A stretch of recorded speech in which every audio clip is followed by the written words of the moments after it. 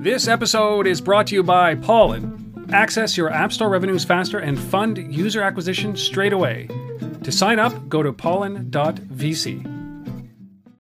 This is the Mobile Commerce Minute with your hosts, Rob Woodbridge and Chuck Martin. Welcome back. You have found the Mobile Commerce Minute. My name is Rob. And my name is Chuck. Chuck, is Facebook's peer-to-peer payment offering the thing that brings this industry to the masses?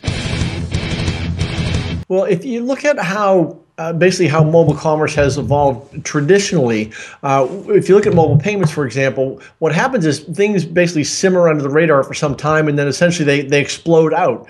Good example. Mobile payment startup LoopPay, which is based here in the Boston area, they were gradually introducing, deploying, perfecting their mobile credit card emulation technology. They got it to work with more terminals, got somewhere around 90%, used this all over the world, and then bang, Samsung comes in and buys them and puts it inside their Galaxy S6. Another example, Paydiant, also a company here, they created and perfected the QR code mobile payment system. And what they did this through the cloud, and they were doing it quietly. They hooked up with Subway, so they're doing this, the merchant customer exchange, and then bang, PayPal comes in and buys Paydiant. There are multiple examples of this. Google, of course, coming in and getting SoftCard away from Verizon, AT&T, and T-Mobile, and they now have that for their Google Wallet. And now what's happening is Facebook is doing essentially the same thing by its own peer-to-peer money transfer service. So what's happening is this is really sort of the explosion or the validation, if you will, of the space.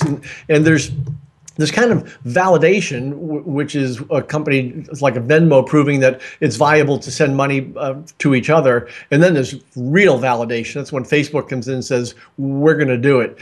So what the bottom line of this is peer-to-peer is going to be explosive now that Facebook has taken the lid off of it.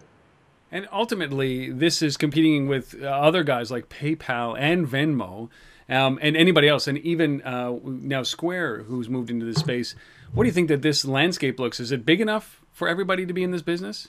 Well, what it does is it basically increases the size of the pie, and because what will happen is now Facebook, because it's Facebook and because of its reach, more people will find out that this is a possibility. Most people don't know that you can actually use a phone to move money to somebody else. I mean, we all know it here, obviously, but that's not common knowledge. And now Facebook is going to train people that they can be able to do that. And once that happens, then people can say, oh, I can do this with Venmo. Oh, I can do this with PayPal. Or I can do this with Square. Oh, that's pretty easy since I use PayPal all the time. Thanks, Facebook, for letting me know. And then the market gets bigger.